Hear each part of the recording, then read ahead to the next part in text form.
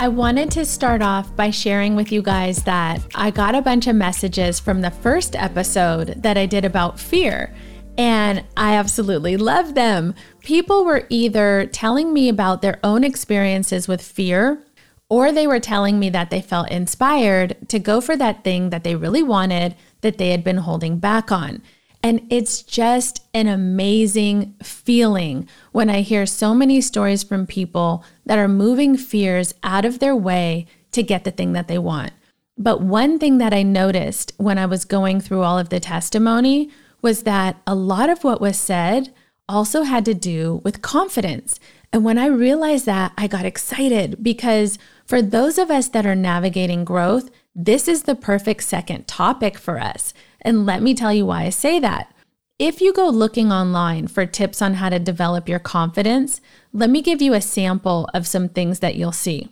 You'll see that you need to exercise, say your positive affirmations, prioritize your self-care, let go of negativity, keep track of your wins, and always be prepared. That's a sample, right? And I think we can agree that those things are important.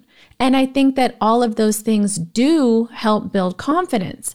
But let me ask you, if it was as simple as executing the items on that list, why are so many of us still struggling with confidence? Let's consider this. The place that sits between us not feeling confident and us understanding the steps that we need to take to gain confidence is the middle spot. And it's often ignored. But that is the spot that controls our desire to take the actions that we need to take to develop this area. Let's get into it. The Fields Effect. That middle spot that I'm referring to is made up of the fears, the doubts, and the insecurities that are blocking us from moving towards our goal of operating in full confidence in every single area of our life. Okay, so the thoughts that sit in the middle spot, they try to stop us from pushing through. And this is kind of how it looks. When we fail, those thoughts try to get us to quit. Oh, don't worry, you weren't very good at that, so you should just quit. You don't need to try that again, right? When we feel insecure, those thoughts ask us if we want to pull back. When we feel uncomfortable, those thoughts tell us that it's okay to leave. Those are the thoughts that we need to get rid of.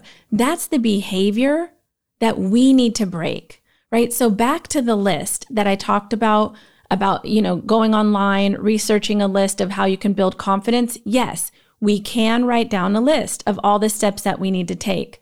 But sometimes it's helpful to speak to those things that are inside of us that control the blocks so that we can release them. So if we're looking to change this behavior, it's important that we define what confidence really means to us or the value that it creates and that we understand how it impacts our life. So I'll tell you, to me, confidence is feeling secure in your abilities and your beliefs. It's not about boasting. It's not about bragging or tearing other people down. I see it as an action, a decision to push through no matter what, to trust yourself and to know with certainty that you belong and that you add value. To me, that embodies confidence. But there are so many of us that are not operating from that place. So I want to talk about how a lack of confidence can impact our life. What stands out the most to me is that it impacts our ability to reach our full potential. What do I mean? I'm talking about our entire life, our experiences, our relationships, our earning potential, the careers we go after. It literally weaves its way through every crack because whether we acknowledge it or not, it plays a part in every single thing that we do. So when we start to think about what happened, why am I struggling in this area? Why am I not confident? We have to look at things like self-esteem, doubt, lack of belief, and all these little gems that have been instilled in our thoughts along the way. Some of it could be from childhood, and some of it can be from certain situations that we've been in. So let me give you an example. I'm going to tell you a story about a family member that I have that grew up in a family with multiple kids, but this particular person felt completely invisible in that environment. They didn't feel invested in, they weren't encouraged to explore their own talents, their gifts. They didn't feel supported. They weren't given the reassurance that, a child needs when they're developing. And most importantly, they didn't feel that they mattered. They developed into an adult that didn't know their value, didn't trust themselves, and sought out relationships that looked like and felt like those that they had growing up. They always thought other people were better, were smarter, were more charismatic, and this transferred to all their experiences, what they went for, relationship-wise, professionally, socially. And this is the reality for so many people. The thing that I learned watching this is how influential people can be to your life, to your thoughts, and to your decision to adopt certain behaviors. As you move through adulthood, you have to be so careful about who you surround yourself with, because now you're in charge of who's around you. It's your decision who you decide to let in. You're not a child anymore. And if you're not mindful, you can give the wrong influence a direct link to your self-esteem, and that can really mess you up. A lack of confidence can have you self-obsessing. It can have you thinking people are hyper-focused on your weaknesses or your inabilities, and that can prevent you from contributing. Let me tell you guys, early in my career, I was moving from human resources to legal, and I was going to perform a contract management function. I didn't know anything about contract management, so I knew that I had to take classes. I signed up for this 7-series class, right? The very first class was in DC. I get to DC, I'm on my own, it's my first little work trip. And everyone in the class was more advanced than I was. Everyone was an attorney. And not only were they an attorney, but they were in aerospace, government, and pharmaceutical. There you go. After the introductions, I just want to put this out there. When we did the intros and everyone had to say what their experience was, I wanted to crawl under the desk. On the break, I call my boss and I said, there's no way I can do this. I have to come home. I picked the wrong class. It's a wrap. And he said to me, you're very smart. If you don't understand what someone is saying, it's one of two things. One, they don't know what the heck they're talking about themselves. Or two, they don't know how to explain it. So I need you to trust yourself and you're not coming home. I went back in and I knew I was in over my head. But I knew I had to test out. Funny thing happens when you're backed up against a wall. Those are the moments that you make decisions. You're either going to go for it or you're going to fold. Once I knew I couldn't come home, I knew I didn't have any other option but to pass. So what I did is every day after class, I wrote down everything that we went through in class. I wrote it down over and over and over for hours, all night long till I fell asleep. Day 5 comes, I passed the test. So I have to say this, even though I had a massive lack of confidence when I started, because everybody was, more advanced than I was. Everybody was, a professional attorney and I wasn't. By the time I finished the 5-day class, I was confident that I was going to pass because I made the decision. So I have to say, I'm so grateful that he did that, because if he didn't, I would have had a completely different experience. I would have left altogether, right? Or I would have shut down. The danger of allowing negative feedback in is that it can impact your feelings about yourself, create a limiting belief, and now you have all these thoughts that are restricting you from being who you're supposed to be. If he would not have given me that positive feedback, if he would not have been firm in his belief in me, I wouldn't have learned that skill that I needed to develop my own confidence. That's what mattered. See, it wasn't about his opinion. He showed me how to develop my own belief in myself, my own confidence. That's what was important, because you can't allow yourself to be dragged up and down by someone else's opinion. Think about it like this. Have you ever done something and you did a really good job, and all of a sudden you're getting all this praise, you feel amazing, you're feeling validated, right? You feel recognized and you feel confident in that moment because other people are telling you that you did such a good job. Here's where it gets tricky. If we go off of other people's opinions, if we're only building on that and we're not building on our actual belief that we have inside of ourselves, as quickly as we allow them to lift us up, they'll drop us. We can't do that. We can't give people the green light to drop us just as fast. It's not sustainable. And that's not us developing confidence. We have to make sure that deep down inside, we believe in ourselves, in our abilities, and in our contributions, regardless of outside comment, and that we're willing to take the action and try and put ourselves in position to develop confidence. So now that we know it can't come from someone else's opinion, it has to come from inside of us, what's the best way to motivate ourselves to do what we need to do so that we can develop this skill? And I think the best thing to do is to paint the vision.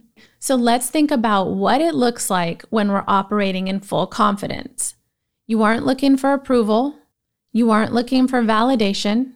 You're not looking for anyone from the outside to tell you who you are, what value you bring. The more confident you become, the less fear and anxiety you have when you get into situations that used to make you feel uncertain. Having confidence can improve how you handle setbacks. It can improve how you handle failures because people fail at something. Unfortunately, a lot of us can't go forward. When we fail, our confidence takes a hit. And that's when we have to understand, how can I recover? No matter how big the failure, no matter how public it was, because being able to recover, being able to navigate through those setbacks, that simple action of getting back up puts you on the path to growth. And this is what it means when you hear you can learn from your mistakes, right? Think about this space. You're not afraid to speak up. You don't mind being wrong. It's fine to be wrong because that's how you learn. In those moments, you're probably going to be exposed to a different perspective. Think about it from a different angle. Now you have the opportunity to learn something, to spend time with people that add value, that contribute to you and to your journey of achieving confidence. And how about our personal relationships? We didn't even touch on that. When we're confident, we feel so much more secure. We don't need to control the other person. We don't need to control the situation. We can relax. We don't take everything so personally. The other thing I noticed here is that when we feel confident, we're able to communicate so much better in our relationships. We can actually say what's on our mind without fear or ego or insecurity. Even when we first meet someone, because our self-esteem isn't so tangled up in being accepted. Our thoughts are more about are we a good fit, right? I love painting this picture because you're able to start to see how the creation of this space is all about making decisions that you're in charge of that contribute to your desire to develop confidence. The last thing I want to leave you with is we always want to give back. So how can you help other people develop confidence? I'm going to give you 5 quick steps. 1, help them identify their strengths and eliminate their self-criticism because that serves no one. 2, encourage other people to speak up and contribute to scenarios. This could be a work scenario. This could be a personal scenario, but encourage people that are typically shy or refrain from speaking up because they're nervous about how their contribution is going to be received. You want to encourage them in every opportunity that you have. 3, if you have a close enough relationship, talk to them about visualizing what their life would look like, be like, feel like if they operated from a place of confidence, just like we just did. 4, give them the platform to grow from their mistakes. 5, remind them to stop looking around and discrediting their contribution. Everyone else is not always smarter or better. Regardless of what they say, help them understand that their contribution is valuable. Someone needs to hear what they have to say. Okay, I think it's very important to say that the process for developing confidence can be different for everyone. You heard me talk in my first episode about fear and how we can be confident in some areas and then not confident in others, right? We have to keep working on it. Guys, this is a journey. This isn't an overnight event, but working on ourselves and lifting up others at the same time is how we keep it going. Now, I look forward to hearing all of your stories on how you developed your confidence and how you help someone else develop theirs. I'm Kimberly Fields. Thanks for listening. For more of The Fields Effect, check us out at thefieldseeffect.com or connect with us on Instagram at The Fields Effect. Guys, click the follow button and lock in with us, because sometimes looking at a situation from a different lens can change your whole experience. I'm Kimberly Fields. Thanks for listening.